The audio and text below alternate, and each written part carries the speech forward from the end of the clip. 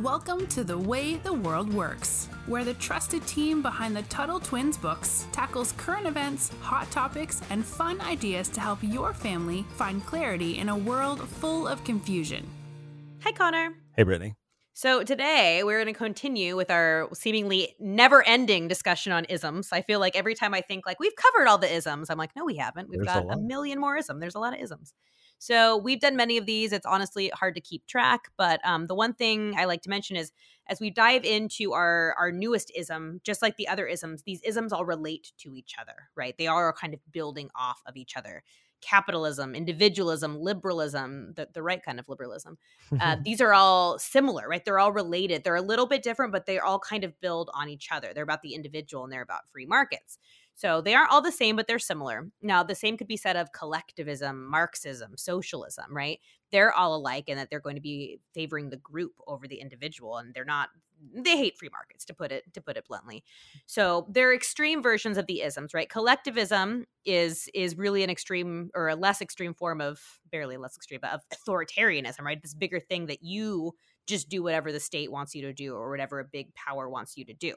So now that I've said that, we're going to build off another scary ism that is more on the collectivism, authoritarianism side, and it's called Maoism. So this is kind of an interesting one because it's very specific. It's kind of like Leninism, which Emma and I talked about, where it's built around a specific person, or Marxism even.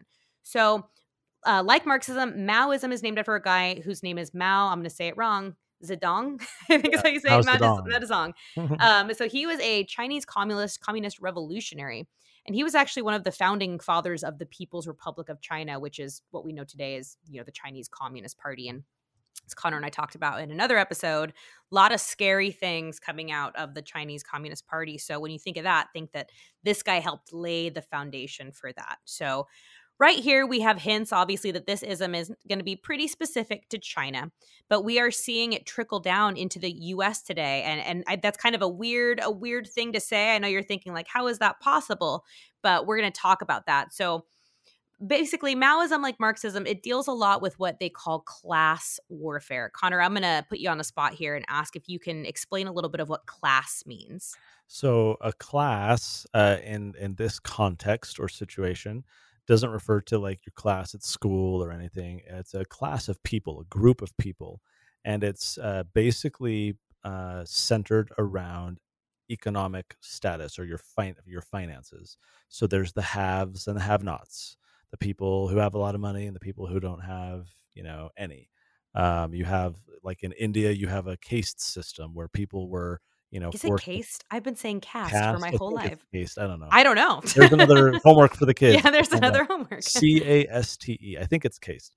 And maybe I'm wrong. Now I'm doubting. I know. Now I'm doubting myself. So, in India, you're kind of bound to your station. You're in your, level that you were kind of born in.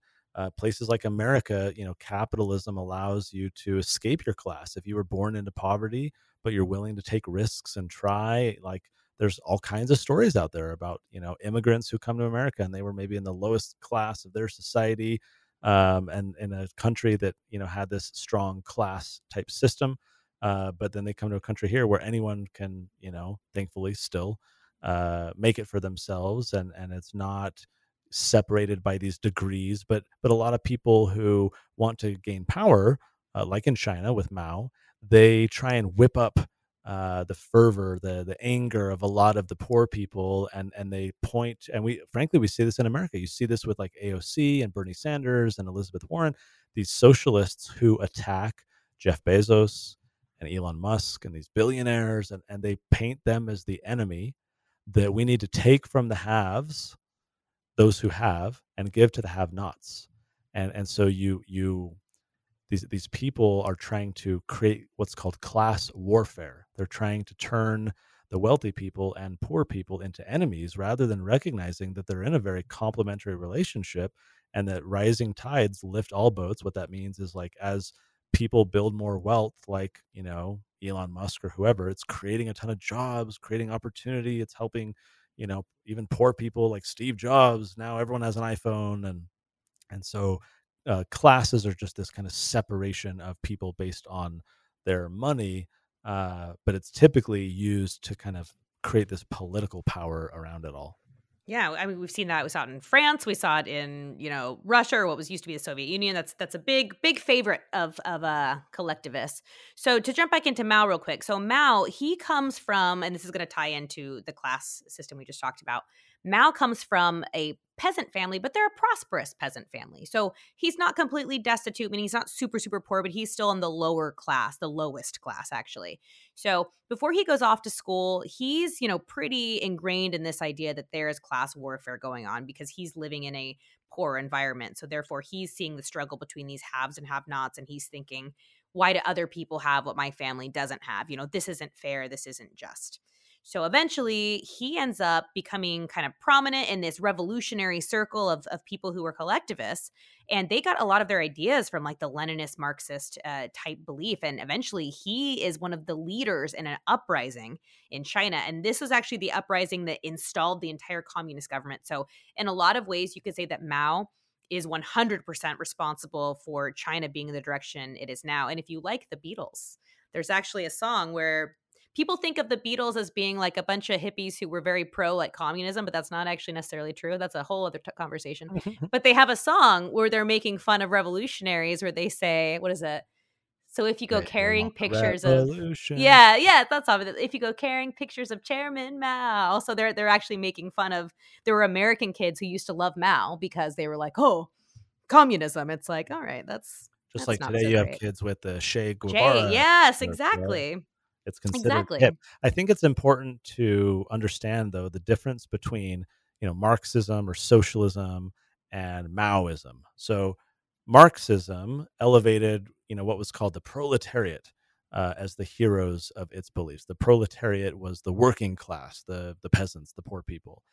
They weren't all poor, but many were what we would think of even middle class, the people who have to go to the 9 to 5 and the daily grind, right? And minimum the wage. Workers. They were the workers. Yeah. Yeah. And in Maoism, the peasantry, the truly poor people are the revolutionaries. But because China, it was just these poor villages. I mean, it was this kind of very simple society. There were a lot of peasants. But Maoism was also very nationalistic in nature too. So there's another ism, nationalism, where it's like the identity is built around the nation. And it's funny, because modern day socialists say that nationalism is their enemy. But in reality, some of the beliefs are the opposite. You get this weird intertwining. Think of the Nazis, who were called literally the National Socialists. And so sometimes they pretend to be opposites. Sometimes they're very combined. But with Maoism, it was the peasants, but it was also this kind of nationalistic pride. Mao wanted to establish Chinese dominance in Asia, in the surrounding countries, and something I think that has come to fruition in many aspects. They've been very successful. And Emma and Brittany, I think you're doing an episode about this soon. Yep. But Mao, he was for China first. I mean, in America we have America first, right? And so Mao had his own version of that, and it was China first, communism second. And he wanted China to take over Southeast Asia. He wanted Peking China to be at the center. He envisioned kind of dominating the area and asserting this control, which frankly I think is, you have many other aspirational people, Stalin and Lenin and Mussolini and others, right? People who are gaining power want to expand their power. So it's not that Mao is unique in this regard, but his audience is a little bit different. It's not just the working class, it's the poor people. It's very much this class warfare. Brittany, I want to toss a question to you. Like Maoism, okay, fine. Decades ago, whatever, the guy lived, he died, he did horrible things. Like, why is it relevant to America? Why is Maoism important for us to think about today? Yeah, I think there's a lot of parallels we see. And one of them is for Maoism, the landlords were like the devil, right? The landlords were the people, oppressing the peasants and forcing them to pay to live. And this really sticks out to me because if you've been following what's happened during the pandemic, the government did what's called an eviction ban. So during the pandemic, anybody who couldn't pay their rent, and sometimes it didn't even have to be for COVID reasons, they were allowed to stay in their apartment or their houses. Now, the people who are anti-landlord think like, well, that's great because these people aren't able to work or they're not able to do this. Okay, Well, what about the landlords? How do they make their money? They make their money by renting out their apartments or their houses. A lot of people who are landlords, they're not like big corporations. They're somebody's aunt and uncle who just happen to own a property, or people like you and I, Connor. And so these people make their living off renting out their houses. But the government had declared that landlords are just they're evil and they're oppressing the people, so we're going to ban evictions. And actually, I work for a law firm that helped fight back against this, and we actually ended up not our law firm, but we ended up winning in general, and they reversed the ban. But that stood out in my mind because Mao hated landlords, and so that stuck out to me as I'm like, hey, we have a problem like that today. I think another aspect that we can see is through critical race theory. We've talked about this before. It's this idea that the version in America that we see right now is we have to look at history through this racial lens. We have to understand that there are oppressors and the oppressed, and we need reparations, which is, the white supremacists have this whole system of government and an economy that's helping them, so we need to again take from the haves and give to the have-nots. It's this very kind of communist, Marxist, even Maoist kind of approach to things. And so that's critical race theory. Mao, he's like with critical race theory and this kind of class warfare, he's focusing a lot on classes, and really hyping the division. And you were kind of touching on this, Brittany. I think we see this in America right now, this divide, even between the woke and the unwoke. It's the people who put pronouns in their bio versus those who don't. It's back to our science episode of people who follow the science versus people who don't. And it's this division in our society where it's not just this kind of live and let live, you do you, like whatever you're going to believe is cool and I'll believe what I'm going to believe. Now it's this kind of fight all the time. It's this, fight for 15, like, oh, you're oppressing poor people, we need a $15 minimum wage. It's toxicity, it's combat, it's contention, it's division, and that is central to political change in the Maoist stripe of things. It was very much, we need the peasants to have an uprising, we need people to get angry and get out into the streets, and so we need to foment or encourage this division. And so there's this amazing activist who escaped communist China. Her name is Lily Tang Williams, and Lily's story helps us understand Maoism a little bit better and how it impacts us today. And so she's saying that Mao's cultural revolution, which was like this big revolution that he was leading, sought to destroy the four olds, these old way of doing things: traditional ideas, culture, habits, and customs. Traditional ideas, culture, habits, and customs. These were seen as the old way of life that we need to have a revolution from. So this next quote is going to be a little bit longer. I'm going to read it and then I'm going to unpack it a little bit. It says, identity politics, so like how your identity is part of who you are, and we need to have the government care about what my identity is, and you need to treat different people based on their identity, right? Identity politics was a hallmark of Maoism, dividing people into 5 red classes and 5 black classes. The red classes were identified as poor and lower middle class peasants, workers, revolutionary soldiers, and revolutionary martyrs.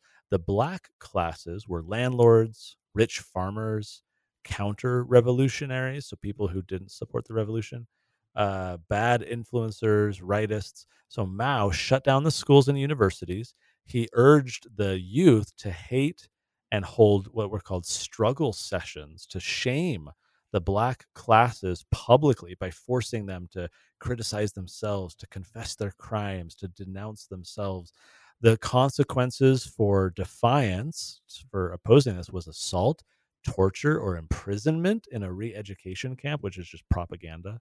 Some children were so brainwashed they would even change their last names, cut ties with their families, and publicly denounce and betray their families. So really quick to unpack that, it's that Mao was separating society and encouraging the red classes, the favored group, to attack the other side. and using political power to attack them, to imprison them, to use propaganda to torture them, and to use the youth to go after the kids and get them to shame their parents and to propagandize or to share propaganda with the young so they would grow up in believing these ways. So, Brittany, we don't see any of this playing out in America today, right? Totally Oh, right. I wish, but it's the whole idea of wokeism, it's dividing people. It's telling people don't talk to your parents if they don't agree with you 100% and start these political arguments over your holiday dinners because you need to shame your parents if they don't believe in, what we call postmodernism, which is like a rejection of tradition, which is just what Lily said that was happening in China. And, they want to dismantle and take apart everything that Western civilization, like our American founding and, the good version of liberalism, all these things that it created. And we saw people tearing down statues, last summer. And I'm not saying every founding father was a good person. Some of them did hold slaves, but they're taking down the statues is actually them trying to denounce tradition. They're saying, we know best. These people didn't have any wisdom for us. And like Lily said, it's that's what Maoism did. It tried to take away tradition and install it with something new. So I think we're seeing it everywhere. I think we are too, and I think we need to be very, very cautious. You have people who have fled China, or even other countries like North Korea, and they give warnings to Americans. Like, I'm seeing the same thing in America that we had, happening during the revolution in China, right? The Cultural Revolution. You need to be careful. You need to, and of course, everyone here is like, oh no, we're different. It's like, well, wait a minute. It's happened before. It can happen again. We need to be on guard here in our, whether you live in America. Obviously we have many podcast listeners who live elsewhere. And so we have to be on guard for these things and make sure that we do not entertain these ideas, that we recognize them for what they are. Guys, check out the resources in the show notes page, TuttleTwins.com/podcast. This is an important topic. These isms are critical. If we're going to understand what we believe, we need to understand what other beliefs and ideas are out there. So make sure to take the time to study, listen to some of our other ism episodes. Make sure you're subscribed. Brittany, as always, thank you. And until next time, we'll talk to you later. Talk to you later. You've been listening to The Way the World Works. Make sure your family is subscribed and check out TuttleTwins.com for more awesome content.